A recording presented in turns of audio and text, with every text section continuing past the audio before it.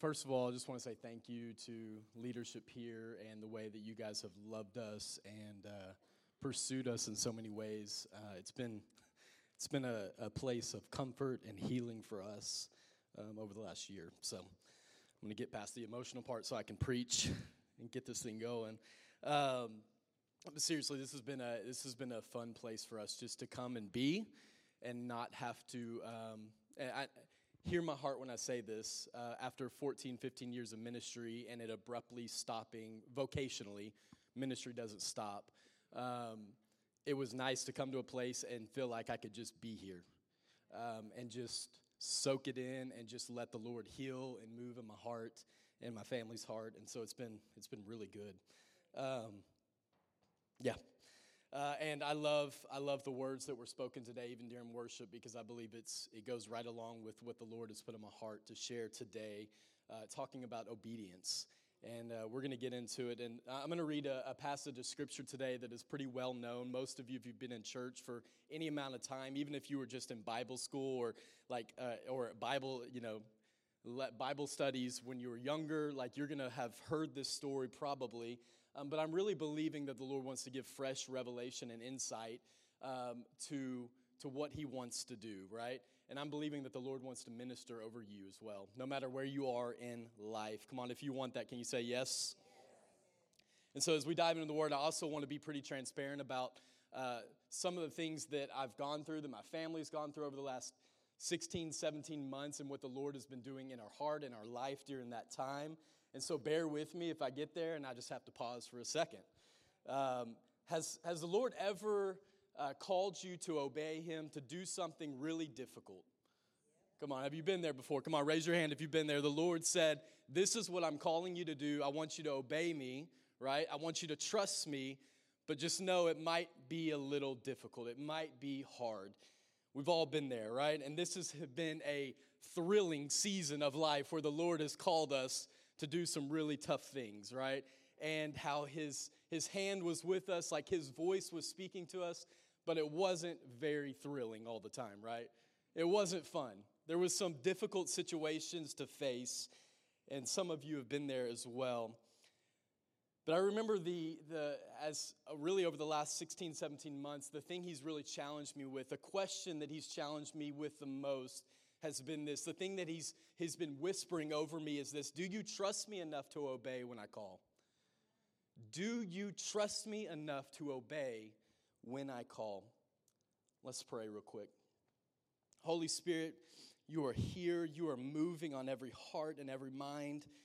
And so, Lord, I just pray that my words would be honorable today, that my words would be straight from Your mouth, Jesus. I pray that You would penetrate hearts today, God, that You would break through the fear, that You would break through the doubt, God, that You would break through the hurt today, God, to let people see Your face. That Your goodness, that Your face would be so evident today, God, that no other distraction, that no other barrier could keep us from seeing who You really are. That today, that every person that walks into this building, that leaves this place, would know that You are good, that You are faithful, that You have this unconditional love that is always after us. Father, thank You for Your passion for Your people. And Lord, I pray that it would be evident today. In Jesus' name, amen. Amen. This morning, I'm going to read from a book of the Bible that you've probably read. It's not super long, but it's the book of Daniel, and I'm going to go to chapter 3. So if you have your Bibles, you can turn there. Daniel chapter 3 in the Old Testament. As I mentioned before, this is a story that is pretty well known. But how many of you have ever read a passage of Scripture like 50 times, 100 times, and when you read it that 50th time, the Lord highlights or it pops something new in your spirit, right? Like you're like, I've read this my entire life, but it's not until this moment, because of the season I'm walking through, that you begin to highlight something very specific that I've just kind of read past my entire life, right? You've been there before, where the Lord gives fresh words, right? Because we know that God gives fresh words, right? This is not just a Bible that's 2,000 years old or more, and it's just like, it's just the same thing. No, it's ever changing. It's speaking to us. The Lord is speaking to us every single day and revealing new things to us. And so I'm going to read in Daniel chapter 3, but before I do that, I want to kind of give a little bit of context of what's happening before we get into the scripture. Are y'all okay with scriptures? Because I've got quite a few this morning. That's good. That's a good thing for a church to love scripture. So what's happening in Daniel, in the book of Daniel, is that the Israelites have been exiled from their homeland, from their promised land. They've been ripped from their cities. They've been ripped from their towns, and they're brought into the kingdom of Babylon, right? It's a kingdom and a culture that is not like theirs. It's a kingdom and a culture that is not worshiping the one true God that they knew, that they know, and that they worship. And so you've got all these Israelite people who are exiled into this nation, into this people group, and they are forced to serve among their government. They're forced to serve in slavery. These guys that we're going to talk about today were forced to actually be government officials. Like, even in a foreign nation, the Lord put them in high places, right? Because influence was going to come from that place. But you see that these Israelites, these God-fearing people, were placed in a culture that was not God-fearing. And they still had to live and to work and to allow the Lord to move in their heart. And you've got this king by the name of, anybody know? Nebuchadnezzar, right? We've learned that when you were younger, if you were in Sunday school. King Nebuchadnezzar, a king that it's a really weird life as you read about it. It's like he sees the goodness of God, and then he turns to his own pride, and then he sees it again.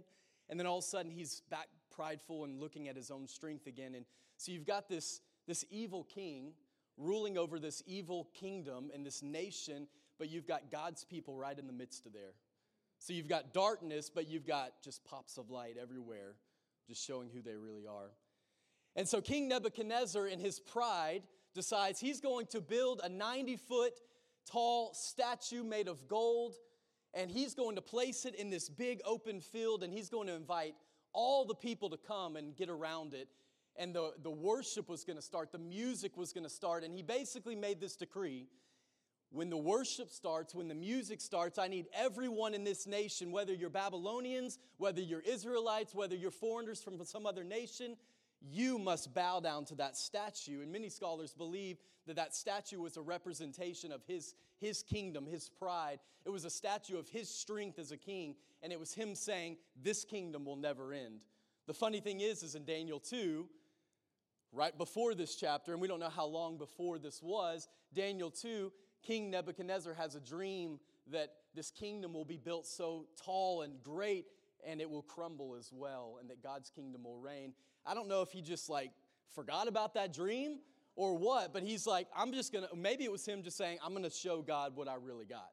I'm going to show him my strength. I'm going to show him my pride. So they resurrect this statue of gold, and they want everyone to bow down to it. And this is where we pick up in verse 8. But some of the astrologers went to the king and informed them on the Jews. They said to King Nebuchadnezzar, long live the king. You issued a decree requiring all the people to bow down and worship the gold statue when they hear the sound of the horn, the flute, the lyre, the harp, the pipes, and other musical instruments. The decree also states that those who refuse to obey you must be thrown into a blazing furnace. But there are some Jews, Shadrach, Meshach, and Abednego, whom you have put in charge of the province of Babylon. They pay no attention to you, your majesty. They refuse to serve your gods and do not worship the gold statue you have set up. I want to stop there just for a moment. I want you to close your eyes just for a second. I want you to kind of put yourself in this time frame, in this situation. The decree has been now put in place by King Nebuchadnezzar. There is a decree out there that this idol is going to be built, and you're going to gather around it. The masses are gathering around this thing. Thousands of people, thousands of governmental leaders have converged there, and the music begins. And I want you to picture these thousands of people of all nations, of all origins are coming, and they're bowing down before this statue, this object of pride, this object of ungodliness. Except 3 men don't bow down. I want you in your mind just to picture thousands of people or millions of people gathered around an idol, and they're all bowing down, and you just got these 3 audacious, bold men that say, nah, I'm not bowing. I refuse to do that. I refuse to disobey what God told me, and that I may not worship another idol or another god. Come on, you can open your eyes, but I want you to just get this picture of these three men standing among a large crowd and just being like, this is awkward, right? Like, have you ever been in a I'm trying to picture a scenario, but even in worship, have you ever been singing or maybe at a concert and you're singing really loud and all of a sudden the music stops and you're like, and it's just your voice and everyone's like, what was that? Like in youth group, we've done that many a times where there's just like one kid that's just singing their guts out and all of a sudden like something happens and then the attention is turned to them. I'm just imagining these three young men among this massive crowd. Everyone's bowing down on their face and these three guys are just standing there like, hey guys, I'm not going to do it, right? Now, a little side note here, and this is not necessarily part of my message, but I really felt like the Lord wanted me to share this. These weren't the original names of these three men, Shadrach, Meshach, and Abednego. We use those names because Scripture talks about it a lot and uses it with them. But their God-given names, their names in Israel, were actually Hananiah, Mishael, and Azariah. That's who they really were. That's the God-given names that they had in their promised land, and as people that feared God, as people that worshiped God. And I really felt like the Lord wanted me to just simply say this. I think there's a lot of times that we let the enemy, we let culture that we're in, the foreign nation that we're in, like you know that we're foreigners in this world, right? Like we are in a dark place, but we are people of the light. As he was talking about, the darkness is always trying to draw us in, but we are people of the light. Their God-given names were different. The Babylonians, the enemies, actually gave them those three names. And I think a lot of times we will walk around in this world being defeated by the enemy and being pulled in by darkness and say, well, I'm just depressed. I'm just sad. I'm addicted. I can't get past it.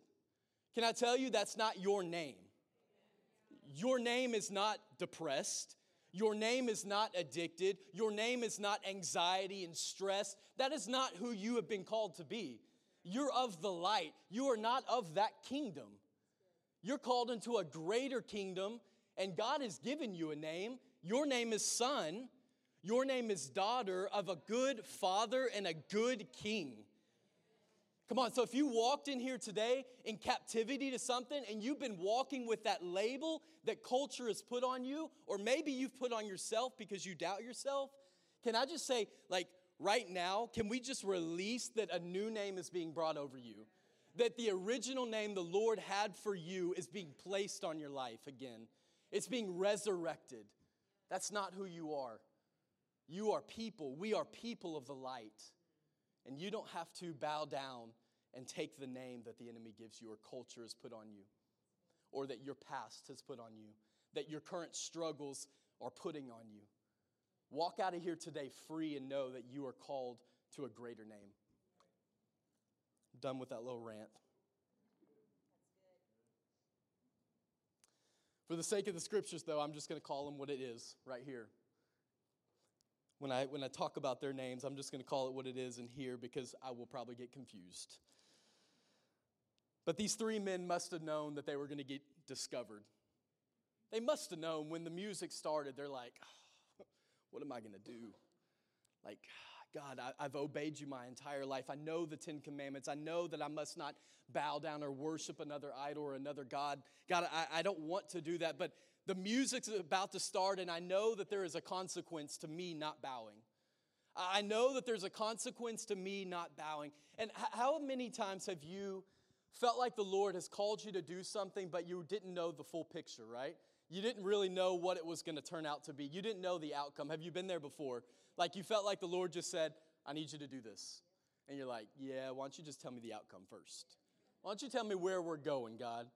And throughout the whole scriptures in the Old Testament, we see that Abram, who turns into Abraham, is called away from his homeland. The Bible does not say that God called Abram to go to a certain location. The Bible actually says that God says to Abraham, I need you to leave your homeland, your comfort zone, and I need you to go to the place that I will show you. Not that I have shown you. So Abraham has to leave his comfort, has to leave what he's built in his entire family and say, let's go, we're going somewhere, and God's going to tell us on the way. It's basically blind obedience, right? That I'm going to step out not knowing what's going to happen, not knowing the outcome. And we see it in the New Testament as well with Peter in the boat. And Jesus is walking on the water and says, come on, son, let's go. Your natural tendency would be like, that's water, I sink, I die, right?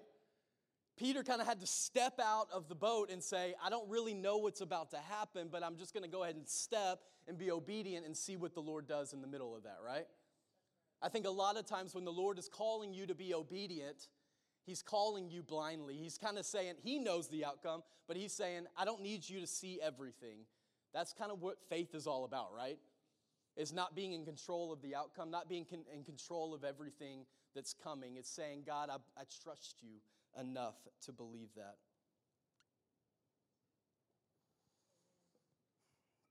When I was 17 years old, and some of you, especially if you've been, what we got? Oh, we got a little fuzz. Thank you. That is a true friend. Come on, have you ever had those friends where you sit with for hours and then you go to the bathroom and like, cool, thanks for telling me there was something on my nose, right? Been there before. Thank you. Love you, Robert. When I was 17 years old, and if you've, there's some students here, and first of all, I love seeing students here from our time in youth ministry. Love it. When I was 17 years old, I was 1 month away from going to college, and this was July, God, almost 20 years ago. That's crazy. I was not serving the Lord at all. I went to youth group, and I kind of played the religious game. I did my religious duty in that way, but I was not close to Jesus at all, and I didn't know his heart. And I was 1 month away from going to Texas Tech, so you got the jersey representing today, Mahomes. And I was going to Texas Tech for all the wrong reasons. I had a group of friends going to Texas Tech. I was ready to go and just live life and be away from my family and the drama, and I didn't really have a direction. I was just like, let's just go and just see how much fun we can have. And at 17 years old, in July of 2003, on just a normal Sunday morning where I felt like the church was pretty dead, the Lord showed up in a huge way. And I mean, I can picture it today. I know exactly where I was sitting. I know exactly what I felt in my heart. But the Lord just moved in my life. And I remember for hours just being at the altar. Even after the service ended, there were people just everywhere, and the Lord was moving. It was a revival in our church. And I remember just laying on the floor, and the Lord was saying, yeah, Texas Tech isn't in the cards for you, buddy. And of course, I'm like, I got my dorm, I got my roommates, I got everything lined up, I've got my classes set, I've got everything. And the Lord was like, no, Texas Tech is not for you because I've got something better for you right here. I need you to stay in this environment. And that's what I did. I blindly obeyed. I just didn't know I had no idea. So I had to hurry and get registered for the college in my hometown there because I knew that I needed to stay in the river, right? I knew that I needed to stay in the flow of what God was doing. I had never seen anything like that before, and I knew that I could not leave it. I had to be there. And so that was a moment in my life where I blindly just had to follow what God was saying, even though that was probably the first time I'd really heard God's voice. It was so distinct. It was so real. It was so evident that I was like, there's something that I'm hearing right now that I've never heard. There's a father's love that I'm hearing in my heart that I've never felt and I've never heard, and I've got to obey right now. That's what I've got to do. I think sometimes we've been there, right? You're obeying blindly. Moving on in verse 13. Then King Nebuchadnezzar flew into a rage and ordered that Shadrach, Meshach, and Abednego be brought before him. When they were brought in, Nebuchadnezzar said to them, "Is it true, Shadrach, Meshach, and Abednego, that you refuse to serve my gods or to worship the gold statue I have set up? I will give you one more chance to bow down and worship the statue I've made when you hear the sound of the musical instruments. But if you refuse, you will be thrown immediately," everyone say immediately, "into a blazing furnace. And then what God will be able to rescue you from my power." There's that pride. Shadrach, Meshach, and Abednego replied, "O Nebuchadnezzar," I love this part. I want you to just picture three young men. They were probably teenagers or in their 20s, standing up to this king that has so much power, and they say this, "O Nebuchadnezzar, we do not need to defend ourselves before you. If we are thrown into the blazing furnace, the God whom we serve is able to save us. He will rescue us from your power, your majesty. But even if he doesn't, we want to make it really clear to you, your majesty." That's kind of funny that they're being so blunt and then they're like, "Your majesty. I want to make it really clear that we will never serve your gods or worship the gold statue that you have set up." I love the audacity here. I love the fiery passion, right? I love the fact that they would be able to stand and know that their obedience to God was a greater act of worship than any defiance to the king. Like their worship to God, their obedience to God had more power than anything the king could ever do to them. Are you with me? Their love and their trust in God, knowing what he had said to them and knowing what he had done in their life, was so much greater when it came to making a decision like, should I bow before an idol or should I stand and be the only one out of thousands? Come on, can I tell you this morning, the reason that I believe that they had that audacity, that they had that boldness, is because they had seen the face of God before. They had seen his goodness. They had seen his faithfulness. They had heard the stories of the Red Sea parting. They had heard that millions of their own people had been delivered from slavery. They had seen the miracles. They had history with God. Can I tell you, friends, you have history with God. And so is there something that the Lord has been calling you for maybe years and saying, I need you to do this. I need you to step in. I need you to step into the river because I've got something deeper for you. I've got something bigger for you. And for some reason, whether it be our pride, whether it be our fear, whether it be our unmet expectations or our hurt, our brokenness because we've tried to trust before and we've gotten hurt, can I tell you that God's never hurt you? God's never hurt me. People do. The church doesn't hurt people, but people do. So our brokenness and our hurt that we've experienced before does not show the face of God. You have history with Jesus. Your history should be the very thing that propels you into obedience all the time. Knowing that God has always been good and he's always been faithful and he's never, ever going to let you down. Come on, do you really believe that? It's our history with him that allows us to make choices that he's called us to make despite consequences, despite the outcome, no matter what. We have history with Jesus. Moving on, verse 19. Nebuchadnezzar was so furious with Shadrach, Meshach, and Abednego that his face became distorted with rage. He commanded that the furnace be heated 7 times hotter than usual. Then he ordered some of the strongest men of his army to bind Shadrach, Meshach, and Abednego and throw them into the blazing furnace. So they tied them up and threw them into the furnace, fully dressed in their pants, turbans, robes, and other garments. And because the king, in his anger, had demanded such a hot fire in the furnace, the flames killed the soldiers as they threw the 3 men in. So Shadrach, Meshach, and Abednego, securely tied, fell into the roaring flames. But suddenly Nebuchadnezzar jumped up in amazement and exclaimed to his advisors, "Didn't we just tie up 3 men and throw them into the furnace?" "Yes, your majesty, we certainly did," they replied. "Look," Nebuchadnezzar shouted, "I see 4 men, unbound, walking around in the fire unharmed, and the 4th looks like the Son of God." Then Nebuchadnezzar came as close as he could to the door of the flaming furnace and shouted, "Shadrach, Meshach, and Abednego, servants of the Most High God." How quickly he changed his tune, right? "Come out, come here." So Shadrach, Meshach, and Abednego stepped out of the fire. Then the high officials and officers, governors, and advisors crowded around. Everyone say crowded around.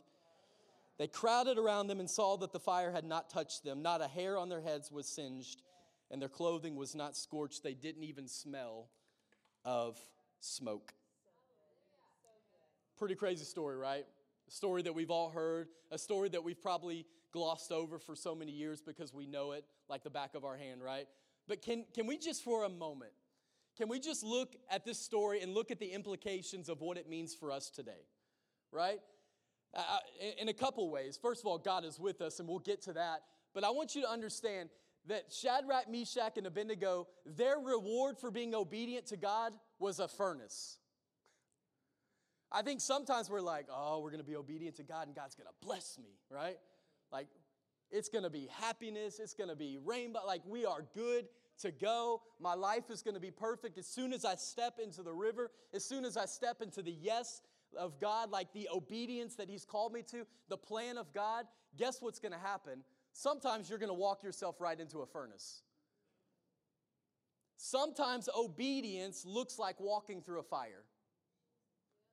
That's what obedience to God is sometimes. Let's talk to the disciples that all walked in obedience and all got killed for their faith. Now we don't walk in persecution in America, like not real persecution at all.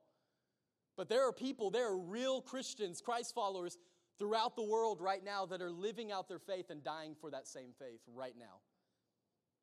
We have freedom here. But I think oftentimes we take advantage of that and we just kind of gloss right over that. Obedience doesn't always translate to happiness. You know, over the last 16 months for me, it's been weird. It's been weird how the Lord has moved and taught me so many lessons. He's allowed the situations that I've dealt with, the fires that we've walked through, and there's a lot of people in this room that have walked through the similar fire. But here's the deal. Through that fire, the Lord has been with me, and He's been ripping pride from my life. He has been humbling me. Can I just tell you that I went from 14 years of youth ministry of just like, we're just going hard after it and passionate, to abruptly stopping within just 1 week and being like, all right, what do I do now? And the Lord's like, well, I gave you another job. It's called a roof salesman, and that's what I want you to do right now. Can I tell you, going from youth ministry and just pouring your heart out and investing in students to all of a sudden being like, oh, I got to make a living by going and knocking on people's door and bothering them, right? Like, I don't even like answering my own door, and I'm now going to their door, and I'm walking up to their door going, oh, Lord, please just let it be a delightful conversation. Can I tell you the easiest way to rid pride and bring humility to your life? Like, if you want that, if you have a pride issue, then I challenge you today, when you go home, go get some work clothes on and just go to a random neighborhood. In fact, why don't you go to a gated community? That's a really good one. And go knock on someone's door and say, hey, I'm just here to inspect your roof. When's the last time you got your roof inspected? You will lose pride really quick because you get rejected a lot.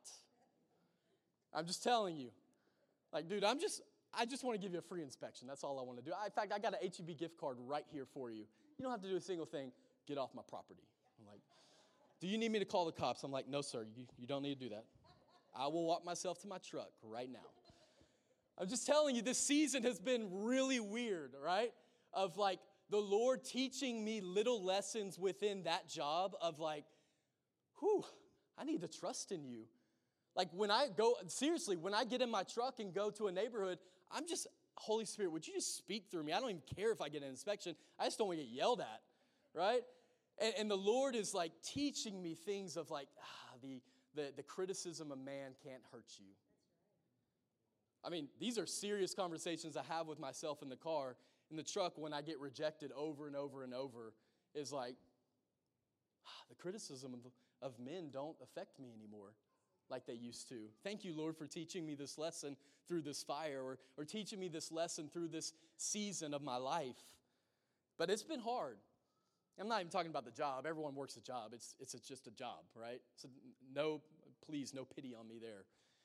I'm saying there's been a lot of people that have gone through some fires here in this community over the last year. And there's real grief there. There's real mourning and loss for what could have been or what was there. There's for me, the thing that I've grieved the most is, am I really even supposed to do ministry full time? Because man, it's so messy and I just don't even want to be a part of it. And it's the Lord reminding me, son, I've called you to more. Don't give up. Don't let one situation that was hard derail you. Because here I am walking through the fire with you. I am showing up in your mess, just like a good father would do when their children get in a mess. A good father wouldn't be like, oh man, I'm sorry, I'm just going to watch from the sidelines and cheer you on, and hopefully you get past it. A good father would step into the fire with their kids and say, I'm going to get muddy with you, I'm going to get messy with you, I'm going to get burnt a little bit with you if that's what it takes. We're going to get you through the fire. You see, what happened in this situation is God did not deliver them from the fire, God delivered them through the fire. You need to understand that when fire comes in your life, when trials hit, God is not going to pluck you out of that so quick. No, God's going to actually step into that place with you and say, hey, I'm going to unbound you. I'm going to unbind you, and we're going to walk through this thing together. And I promise you, if you trust in me, if you really believe, if you hold my hand through this thing, you're not going to be burnt. You're not even going to smell of smoke. That situation that you were put in, maybe not even on your own terms, maybe you were thrown into that fire in that situation. When you get out of it, you're not even going to remember what it smells like. There's some people in here that have been through some stuff over the last year. I'm telling you, as the Lord brings you out of it, you're not even going to remember what it was like because He's so faithful and so good. You're just going to be able to focus on His face. You're going to be able to see His goodness and His faithfulness. And He's right in front of us, just waiting for us. Isaiah 43:2 says this, when you pass through the waters, I will be with you. And when you pass through the rivers, they will not sweep over you. When you walk through the fire, you will not be burned. The flames will not set you ablaze. See, I believe it's oftentimes in our trials, in our rough situations, in the places that we've been obedient and it's been a hard time because of it, that's when the Lord is most visible. We see that the fourth man appears in the fire and they say it looks like the Son of God. Can I tell you, friends, that when you're going through hard times, I believe those are the times where you see Jesus more visible in your life than even the times that you're just cruising through life. Come on, do you believe that? Have you seen that in your own life, that when hard times are happening, yeah, it may feel like the flames are getting hotter and that you're about to burn, but that's when the Lord is most evident in your life because He's standing right beside you saying, don't give up. I'm right here with you. I'm not going to leave you. But here's the really cool part. And I made you repeat a word back to me when we were reading because I want you to understand that when they first started and this statue was being erected into this field, it says all the government people, all the people gathered around, thousands of people gathered around this statue. They converged around this statue and they were all bowing down. But then the Bible says that when they were pulled from the fire and they were unharmed, it says that everyone surrounded them. I want you to see what's happening here. It goes from everyone surrounding an idol, a false god, a pride issue, to all of a sudden God's miracle happening and everyone's gathered around this miracle now. Can you see what's happening?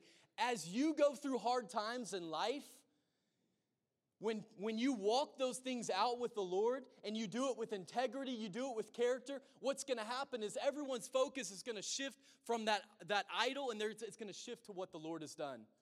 Come on, can you see this? That when you go through hard times, the Lord is visible in your life to everyone else as well. That health diagnosis that you're having to walk out, if you walk it out with faith and trust in the Lord, people are going to look at you and be like, whew, there's something on that person. There's a fourth man in that fire, right? Jesus is good to them. There's something happening. The Lord moves within us. Psalm 56:8, band, you can come back up. David writes this about God. You keep track of all my sorrows. You have collected all my tears in your bottle. You have recorded each one in your book. Can I tell you this, friends, that God is compassionate. He's empathetic. He's not just distant and watching our hard times when we step out in obedience and the outcome is maybe not what we thought it was going to be. Can I tell you that God's standing there with you and He's collecting every tear of yours? That He is a loving, good Father that has called you to more. That He is calling us to step into something no matter what you've been through. Whether it be a loss of a business, whether it be a loss of a friend, whether it be a loss of your purpose, whether that be an addiction that has grabbed hold of you, whether that be an insecurity that you're facing that you just can't fight on your own. Can I tell you that God has seen all the heartache? He has seen all the tears. He has seen every night that you have not slept because you are stressed out. I'm telling you, the Lord has recorded every one of those moments, and He's standing right beside you and said, I've never left you. I've been with you the whole time. I have been walking you through the fire. In fact, if you're out of the fire, it wasn't your own ability and power that got you out. It was my hand. It was my faithfulness that has brought you from those flames, and you are unharmed. And you were able to walk into the next level of obedience because you saw what I brought you through there. And it doesn't matter what you're going to go through over there, because I'm still going to bring you forth. I'm going to bring you out. What I want to leave you with today is simply this. Your obedience to God reveals your trust in God. Your obedience, the level to which you obey the Lord and what He's called you to do, is the thing that reveals your trust and your dependency on Him. Because if you truly trust someone, come on, we know this. If you can trust someone with your entire life, if they ask you to do something, you're in, right? Because you know that they've got your back. You know that they're going to take care of you, that they would never do anything to harm you. When you really trust someone, if they ask you to do something, you'll go 100% right now. Don't even have to ask questions. And I think there's some times, and I've been there a lot this last year, where the Lord has been calling me to do something. He's been calling me to step out. He's been calling me and challenging me. And I've had to really ask the question, do I really trust you, God? Because that was hard. Do I really trust you, God? Because I didn't think it was going to turn out like that. Because I saw the potential of what it could have been, Lord. And I feel like the Lord is just saying, trust me, son.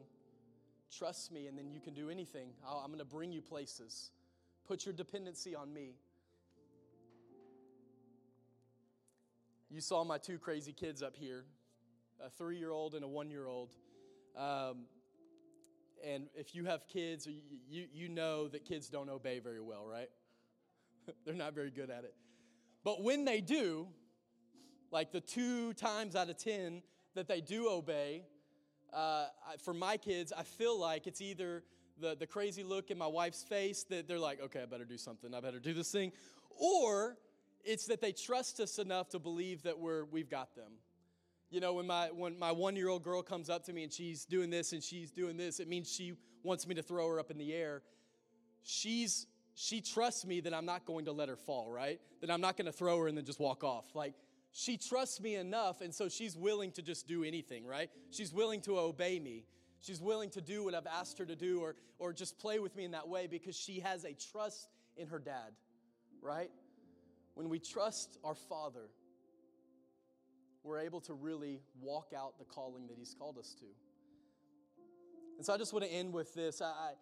For anyone in this room that maybe the Lord has been calling you out to do something, maybe it's start a business, maybe it's start a ministry, maybe it's serve in a ministry, maybe it's to do a different job, maybe it's to restore a relationship. That's a big one that I felt like the Lord highlighted to me this morning. There are some people in here that you need to restore relationships with, that you need to go out of your way and say, I'm going to be obedient, and I have no clue what the outcome is going to be, but I'm going to step in to what the Lord's called me. Because can I tell you, in John 15, He says, obey my commandments. You know what His commandment was? Love one another. And I love what He says after that. When you obey my commandments and you remain in my love, just as I obey my Father's commandments and remain in His love, I have told you these things that you might be filled with joy. Yes, your joy will overflow. Can I tell you, when you step into the river of God, when you step into obeying Him because you trust Him, you may go through hard situations, you may walk through the fire, but you can walk through the fire being filled up with His joy. It doesn't say just about your joy, it says, my joy will fill you. The Lord's joy, not our earthly joy that we have to conjure up. The joy of the Lord is our what? Is our strength. It's the very thing that fills us and strengthens us to get through hard times. Do we trust Him? What is the Lord calling you to step into? What has the Lord been whispering in your ear for maybe years that you've had delayed obedience, which is disobedience, right? That you haven't stepped into. I want to challenge you today to search your heart, to search the heart of God for your life. What are those areas that He's calling you to obey? Can we step into that? But here's what I want us to do. I want you to close your eyes just for a moment. Before we step into a time of prayer, I want us to go back into just a few moments of worship. And here's what I've learned about the Lord, is that no hard situation, no difficult choice of obedience is really that difficult or hard when you can see the face of God. When you can really see the Father's love over your life, like I did when I was 17, and it shifted my entire life forever. There's nothing too hard when you see the true face of Jesus and the way that He loves you. So I'm going to pray over you, and then we're going to worship for a few more moments, and then we're going to spend some time praying over some needs. But can you just lift up your hands to the Lord right now, just right in your seat? Father, we want to see your face this morning.